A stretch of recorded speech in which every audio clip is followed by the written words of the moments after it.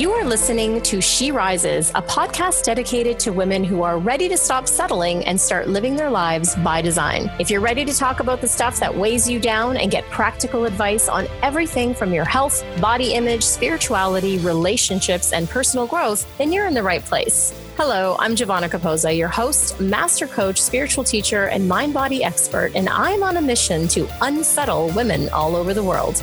Are you ready to rise?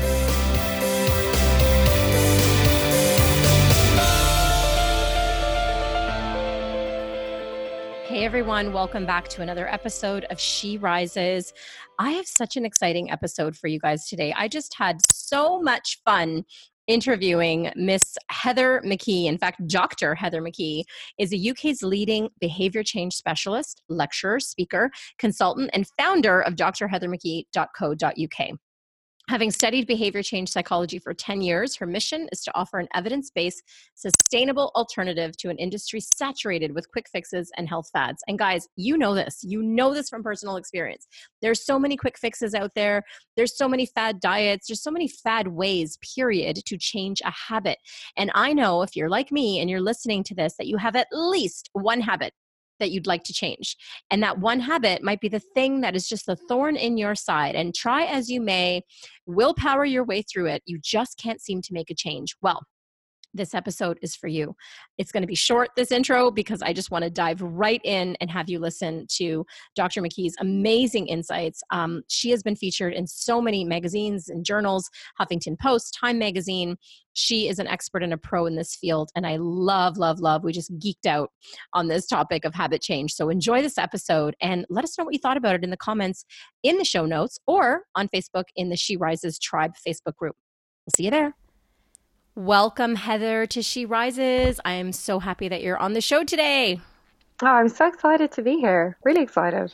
I'm really excited, almost for selfish reasons. And I'm just going to out myself. Every guest I have on the show is completely for selfish reasons. It's really stuff that I think I'm going to be interested in.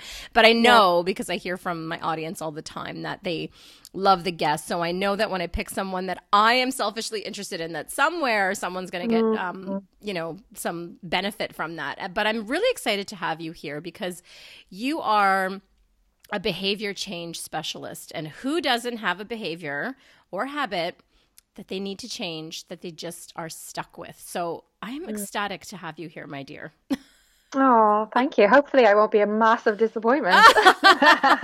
You won't. I know you won't. I've been reading your stuff and researching what you do. You will not disappoint. So I always start the shows with a little bit of a story because it always intrigues me how it is that people got to where they are. What prompted this, passion or desire or this journey, to become a behavior change specialist? And I'd love to hear a little bit about your story.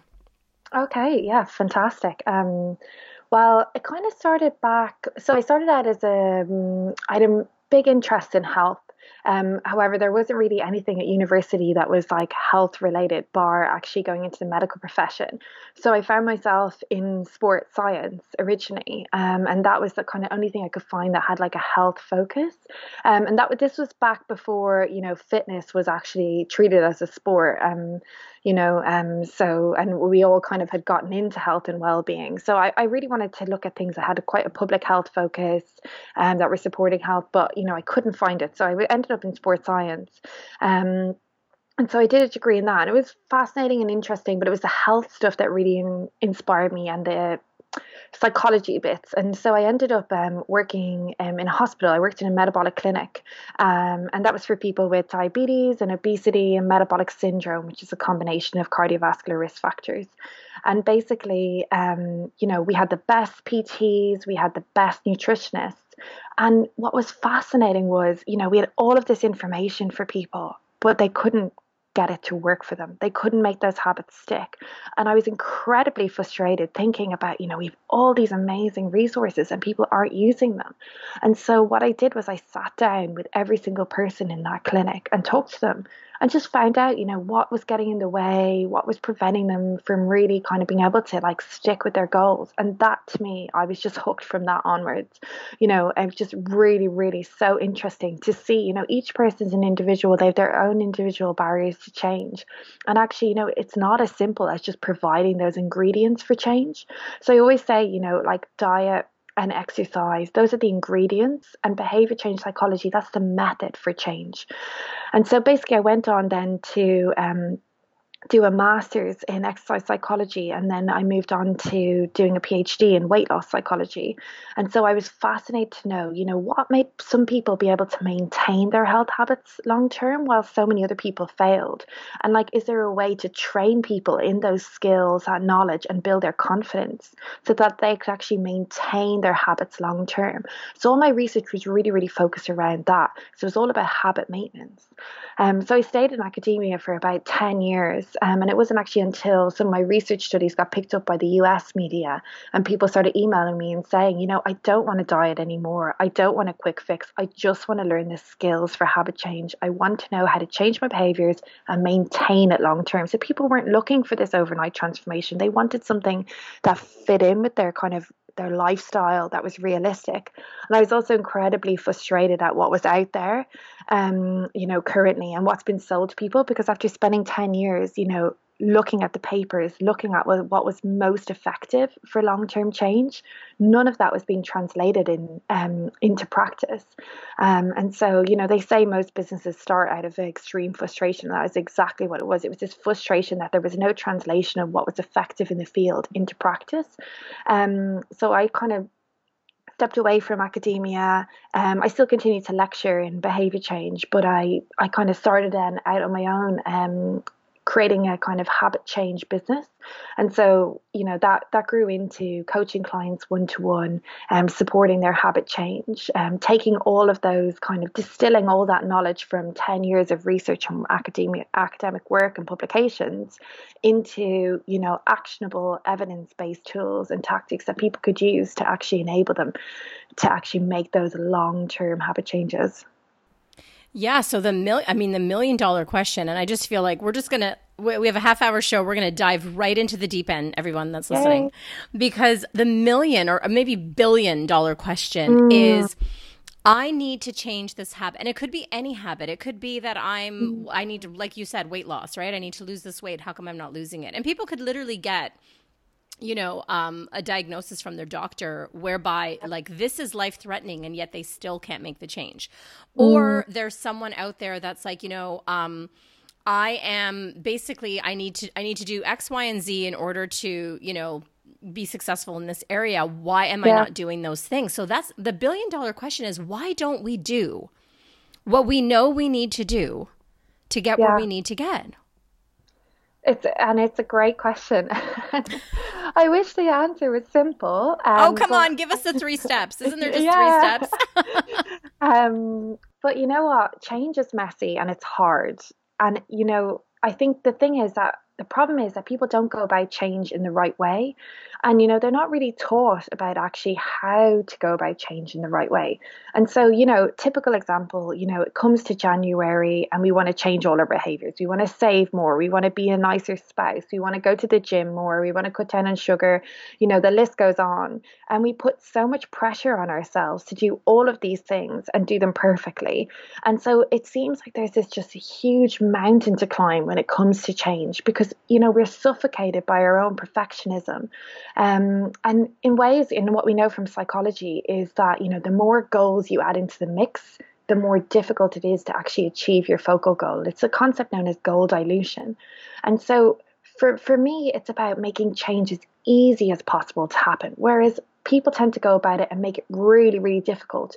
They've even shown in studies, when they told people that they're going to go on a diet the following week, people started to overcompensate and eat more the week before, in an anticipation of that change. Absolutely. I've never done that, by the way. But you're totally talking about me. Yeah. But yeah, it's the fear of change. And the thing is, like, so ultimately willpower is like a muscle, okay? So the thing is, if I go to the gym for the next week and train just my left bicep and I lift and I lift and lift, by the time it gets to Friday, I'm not even going to be able to lift a cup of tea. I'll be so like, depleted and everything else. However, and that's exactly, the way that a lot of people approach healthy habits. They're like, right, okay, it's Monday, I'm going to be perfect, I'm going to do everything perfectly, and they use up all their willpower, striving for this perfection over time. However, if you train your willpower in adequate amounts, so, taking the rest and recovery like you would, if you were training certain muscles in the gym and everything else, it can actually get stronger over time. And so the key with habit change is to start small in the way that it's almost laughably easy to start. So one thing I talk with my clients about, I know you like practicality, so this is something really pragmatic that we do, is I talk about micro changes. So I talk about what is the smallest change that you're willing to make. And so people come in at the start and they're full of motivation. It's great, but that motivation isn't going to be sustained. And so what we want is ongoing, consistent, continual momentum. And momentum is what's key to habit change. So we want to start so small, it's almost laughably easy. Like small changes like having half a spoonful of less of sugar in your tea, or taking the stairs at work, or whatever is most relevant to the habit that you wish to change. And if you think about it, like half a spoonful of sugar less in your tea, if you have 3 cups of tea or coffee in a day, over a year, that's a huge amount of calories that you're saving, and yet it doesn't feel that hard. So essentially what I see habit change, I see bad habits or unhealthy habits. I don't like to moralize habits, but unhealthy habits, I see them like a knot. So, when you're trying to untie a knot, you don't try and just grab at it in the center, it only gets tighter. What you want to do is you want to look for those small wins, those easy wins, that kind of low hanging fruit, the outsides of that knot, and you want to unfurl and untangle that one step at a time. So say you're trying to give up sugar, rather than just try and absolutely cut out sugar, only to feel like 3 or 4 weeks in, miserable, and all you can think about is sugar, which is absolutely, the way the human brain works, is to look at, well, what are those quick wins? And then you start to feel a sense of success, a sense of fulfillment, and that helps you then gain that momentum that you need to make those habits stick. Amazing. And I want to geek out here for a second, because I really you said something you said everything powerful there, but one of the things you said is that we get suffocated by perfectionism. And I just see that. I mean, we could paint that paintbrush over so much of our lives in so many areas. And so I wonder, what's happening in the human mind and in the psyche when we approach a problem or a challenge, or a habit we want to change. And what I got from what you said is we tend to throw the kitchen sink at it, right? We just throw all these different, do this. And it's almost like we get overwhelmed, and you're just saying that one tiny little loosening. So, I just want to geek out for a second. What happens to the mind so that we can understand really what we're doing to ourselves with all these details when we try and throw all these rules and regulations and things at ourselves? Well, it's quite interesting because, the number one thing that we know leads to weight gain over time, and this is really, really interesting, and it's based on, a large number of systematic reviews, a large number of studies, is deprivation. So as soon as we feel deprived, that's when we tend to rebel. That's when we tend to kind of lash out. That's when we tend to go off the wagon. And so if we look at that from a neuroscience point of view, the more you resist, the more it persists, is what I like to say. And, the more we try and deprive ourselves and restrict, actually, the more that we want that thing. So it's the whole, the classical psychology study is, don't think of a white bear. And as soon as someone says, don't think of a white bear, all you can think about is white bear. You can't get that white bear out of your head. But it's exactly the same when it comes to habit change. As soon as if we start to put rules, as soon as we start to put restrictions in place, we lose that sense of freedom. We start to feel deprived. And as soon as we feel deprived, that's when we're in a danger zone. That's what leads to kind of, binge eating. That's what leads to us, sitting on the couch and avoiding the gym, that's what leads to those habits that are unhealthy and unhelpful.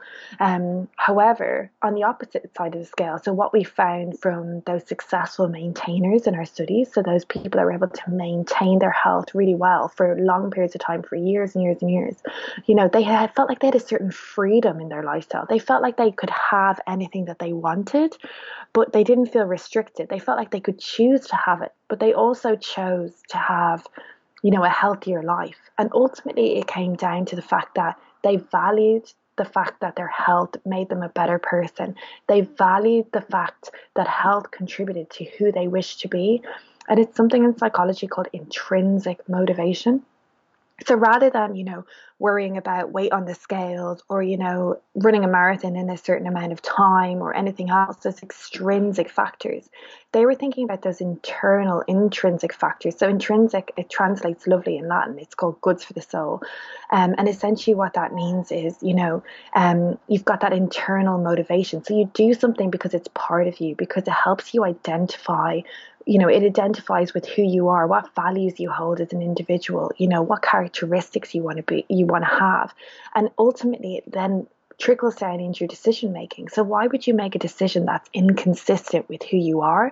So rather than kind of imposing these artificial rules or restrictions on yourself, you're making decisions because you're like, okay, so what does someone who wants to be healthy eat? What am I going to do if I want to live my best life? What decision am I going to make in this instance? And they almost serve, once you've done that values discovery and you understand how they relate then to your health goals, they almost serve as kind of day-to-day mantras that you have in your life that help guide your decision making.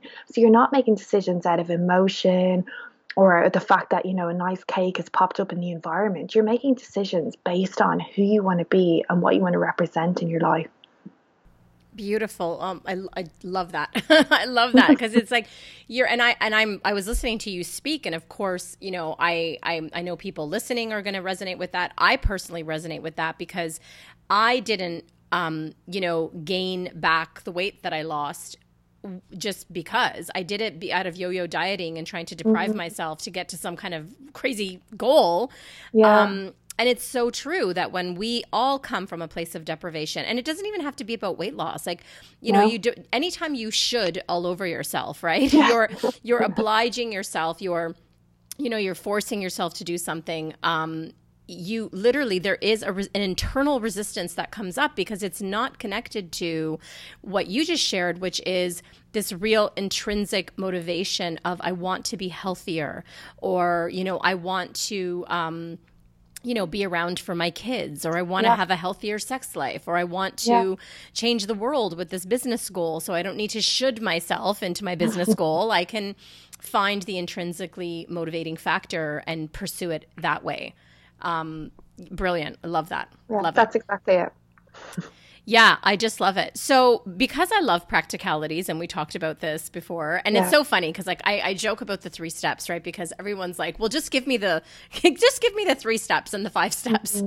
But I actually did hear in there just the one tiny little step, right? Mm-hmm. And of changing the one tiny habit. What do you say to your clients or people that how do we stop ourselves, rather, is the question, from then saying, oh, okay, and then I'll do this. Oh, okay, and then I'll do that. Because we have this psyche of more is better. Yeah. Like this one little thing isn't going to be enough. I have to do more. What would you say to those people? And that's such an insightful question, because it's really a struggle with a lot of my clients. They get started and they're so motivated and they want to change all of the things. And what I say to them is, and this is what we know from habit science is, okay, so habits are formed through basically repetition. So a context dependent repetition. So essentially you do the same thing in the same circumstance and it becomes a habit over time. And so what we want is that repetition. And so I say to them, as long as you feel you can repeat this for the next 6 months of your life at least, then you can actually add in another goal. Then you can layer on things. But if it's going to feel like you're not going to be able to do it, so I ask people to rate it like on a scale from 0 to 10. And I say, how confident are you that you're going to be able to execute on this goal for, the next 6 months? And as long as people are over a 7, then, I'm happy for them to then add something else in. So it could be something that your listeners can think about, when they think about that small goal and they think, okay, that feels really manageable. That feels really good. Okay. And I feel like I'm more than a 7 on that. I'm 70% confident that I'm going to be able to carry that out, over the next 6 months. Okay. Let's add in another goal. And once you add in that other goal, are you still 70% confident that you can carry that out? And if you're not, what adjustments can you make? Maybe instead of kind of trying to execute it every day, maybe it's every other day. Or instead of trying to execute it for 3 or 4 meals or to go to the gym, X amount of times, maybe you're going to be able to pare it back a little bit. And just to start. And I think that's a really good way of kind of for people to kind of monitor, because we do go all in. And unfortunately, what the research says is those simpler habits, they're made automatic quicker. And that's what we want to get to. We want to get to that automaticity. So we want to get to the fact where, because this is the beautiful thing about habits.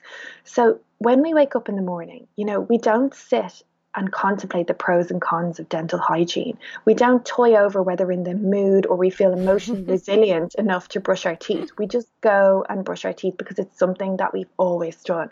And this is where we want to get to with our health habits, because 40% of your day is made up of the habits that you have.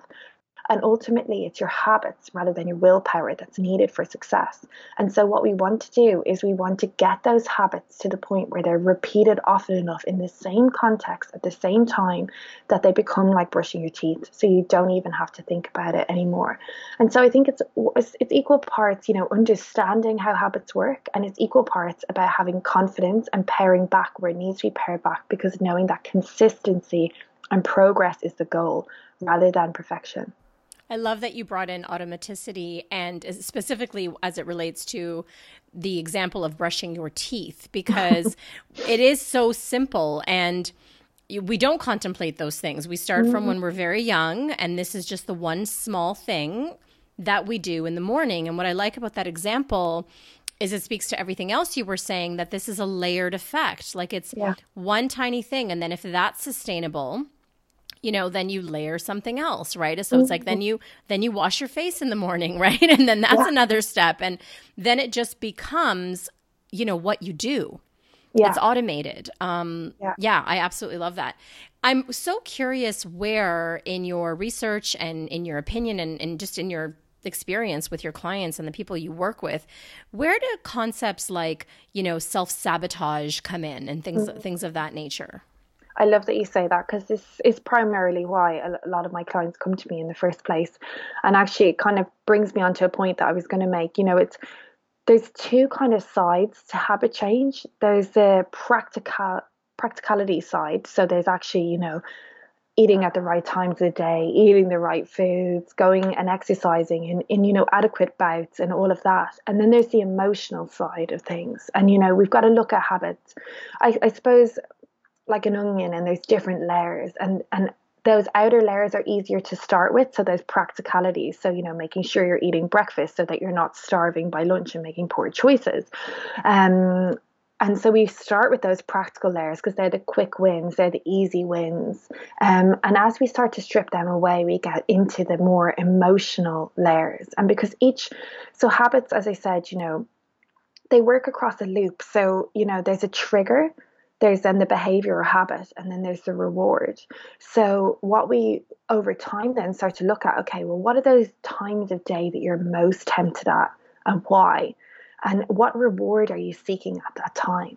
So for example, it might be that you're a really busy mom and you have no time at all to yourself all day. And the second, the kids are in bed in the evening, that's when you start to eat too much, or you feel like you're eating out of stress, out of tiredness, out of boredom. You're seeking that freedom, you're seeking that joy in your life. And that's the kind of self-sabotage that I'm really, really interested in looking at. It's when food becomes a coping mechanism for people, when food becomes an emotional crutch for people. And what we do in those circumstances is we look at, well, what else, what are you missing? What are you craving? What's that reward that you're looking for? And everyone can do this at home. It's very simple. And one of my big studies that was in the Annals of Behavioral Medicine, what we did is we tracked people's temptations. So we looked at when people were tempted most and why. And was it because they were hungry, Or was it something else? Was they were stressed? Were they tired? Were they bored? Were they emotional? What emotional were they feeling? And then what reward were they seeking in eating? Because if you can tap into what that reward is, it can tell you a lot about actually how to go about rearranging that habit so it's more functional. Because when it comes to it, ultimately, habits like smoking or eating, they don't actually provide that stress relief. They don't actually provide that relaxation. And then it becomes this vicious cycle where you feel shame and guilt for acting in a certain way. And then that exacerbates the habit and it makes it more likely that you'd engage in it more often. So it's going back to understanding, well, what is that reward that you're seeking? What are you looking for in this behavior? Love it. Yeah, I use the word a lot and I speak a lot about addiction because I have Mm, such a fascination around the psychology of addiction, which really is like a habit to the nth degree, right? mm, And it's a similar psychology, right? It's like it's a numbing out often. yeah, It's a way, there's something underneath it that is the real motivator, right? Like you just mentioned. yeah. And yeah, and I just, again, personally, when I have been successful at whatever it's been, whatever habit changing, it's because I was very aware and purposely exercising my awareness to find out what is underneath this. Why have I just turned to a bowl of popcorn when I'm not hungry? Yeah. Why have I just I don't know, skipped my yoga class when I really wanted to go? Like what's going Mhm. on there? And I love that you bring in the idea of rewards because I think we're also trained as a culture, like, you know, these ads out there like McDonald's, I'm loving it, or give yourself a break with a Kit Yeah. Kat. Like we're trained 100%. to reward ourselves in Yeah. these very I would say unrewarding ways when it Mm. comes to habit change. So I love the idea of just being hyper aware of how am I rewarding myself in this moment, and is that ultimately aligned with my goal. Yeah, like you say, bringing it back to your values, and really understanding, okay, is this representative of who I want to be in life? But also looking at, okay, and then this is something pragmatic that people could do. And I know that you like practical examples, so I'll just jump right into this. So, when we fail or we have a lapse in behavior or we give in to temptation, the people that are most successful are the people that look at how they learn from that situation. So ultimately, we're never going to go from our habits to A to B in a straight line, without any room for deviation off that path. And, the truth is life doesn't work in that way. There's so many decisions, options, opportunities around food, and improving our habits doesn't work in that way either. So we need to see failure as a learning opportunity and a chance to understand what does and doesn't work. And so what's quite interesting is that, hundreds of studies have shown that having a plan. So I always say you want skill power rather than willpower. So plan known as implementation intentions, that's been consistently linked with long-term habit adherence. So it's about planning for, once you have a better idea of what your triggers are, planning for what are those things that trigger you to engage in an unhelpful habit.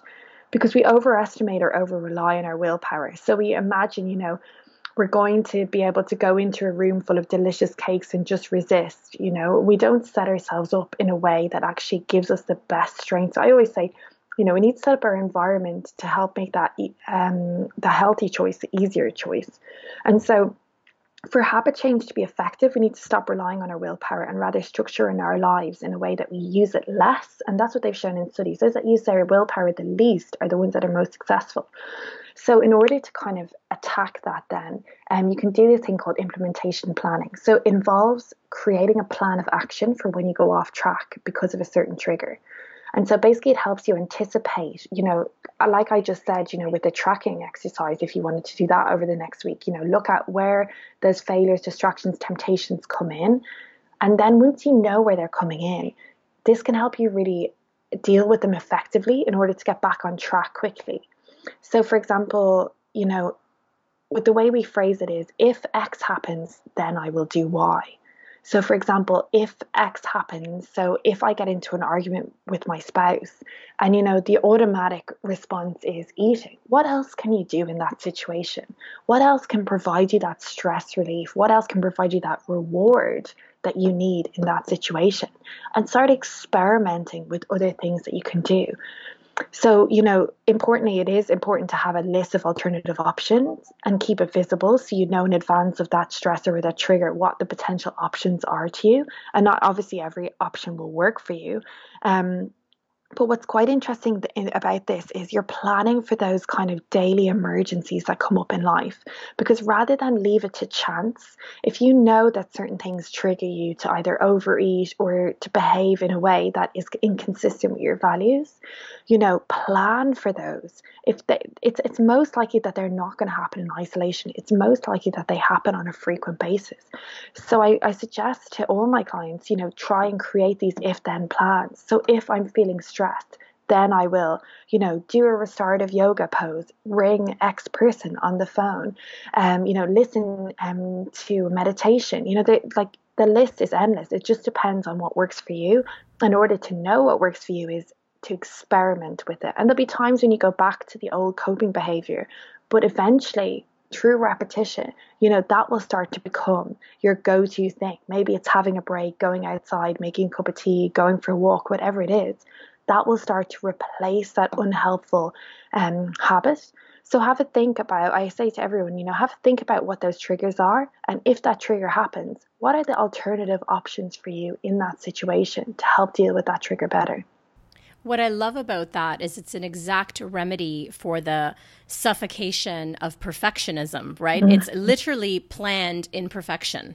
Like Yes. we know you're Right. human and you're not going to be perfect at this. And so let's plan for the imperfection and not, take out the whip and start, self-flagellating.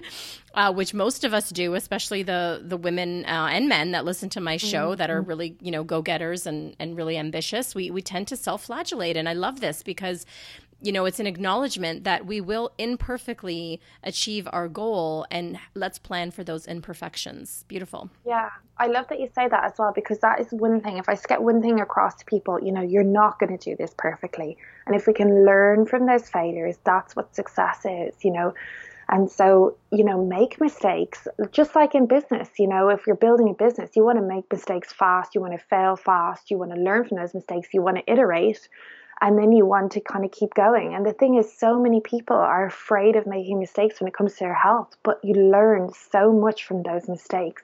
And even, if you can go back and have a look at your previous history with a certain habit, become really curious about when you went off the rails. What was it that actually started that for you? Because it's most likely that that's quite a repetitive pattern. And if you can learn from that and understand that better, then you can start putting in plans in place to manage that for future. Absolutely. Wow. Amazing. I could talk to you for another hour. Heather, as we wrap up, I must stand for, we teach what we most need to learn. Definitely that is true for me. I see that with all my clients and people around me, even my colleagues. What's the one habit you're working on right now? Great question. Oh, how interesting. Or it could be one that you've conquered already in the Yeah. past, but it'd be No, interesting. I think this is a really good question. So I have chronic back pain, and so I've got to do a series of extremely boring and extremely arduous physiotherapy exercises to rehab my back. And so, knowing habit change like I do, I've tried all the tricks in the book. I've left the physio stuff out so I can see it. So it's constantly reminding me of what I need to do. I've tried, setting alarms and reminders, setting up kind of physiotherapy hour for myself, trying to do it with my husband so it's more interesting. And actually, more recently, I found that, okay, I'm going to engage with this if it feels like it serves a function for me, if it kind of has a level of joy and interest. And this is something actually that I think is so, so, so important for people when it comes to habit change, is to find that joy. And so actually, I've started to listen to podcasts now when I do the physiotherapy exercises. And actually, I'm looking forward to doing it because I'm looking forward to listening to those podcasts. I'm looking forward to actually engaging with that. So it makes me, in a way, engage with those really monotonous, exercises, because I found that that brings me joy, and I've attached that activity, they call it habit bundling, with something that is a little bit more interesting and intriguing for me. And this is what I always say to people is, with those habits that you're trying to create, if you can at all, think about those things. And this is something that your listeners can do. Write a joy list. Write down all of those different habits that bring you joy. Be it, like the way, going for a walk with your dog, or the way that fresh apple, like the fresh crunch of an apple, or, the way that nourishing yourself helps lift you up, or, it may be that you like walking and you want to layer on enjoyment. So you want to listen to podcasts or an audiobook, or you want to go with a friend. Think about those habits, and how you can layer that extra layer on of joy into them. And that's more likely to make you stick to the habit and engage with the habit, because you're getting something else from it. It's not as arduous, it's not as repetitive, it's not as boring. It's serving another purpose, and it's serving a joyful purpose, because what we know is that those people that enjoy their healthy habits, those are the ones that are going to be sticking to it in 2, 3, 4, 5 years down the line. Love it. Bring in the joy. I love it. Awesome. Well, Heather, it was beyond a pleasure. It's like, I'm using that term very loosely, having you on the show. Like I said, I could talk to you for another hour. I think this show is going to be so super useful to everyone listening. I know that I've taken notes, and I've have so many tidbits already from everything that you've said. I so appreciate you and the work that you do, and I thank you for being on the show. Oh, thank you so much. Thanks for your time.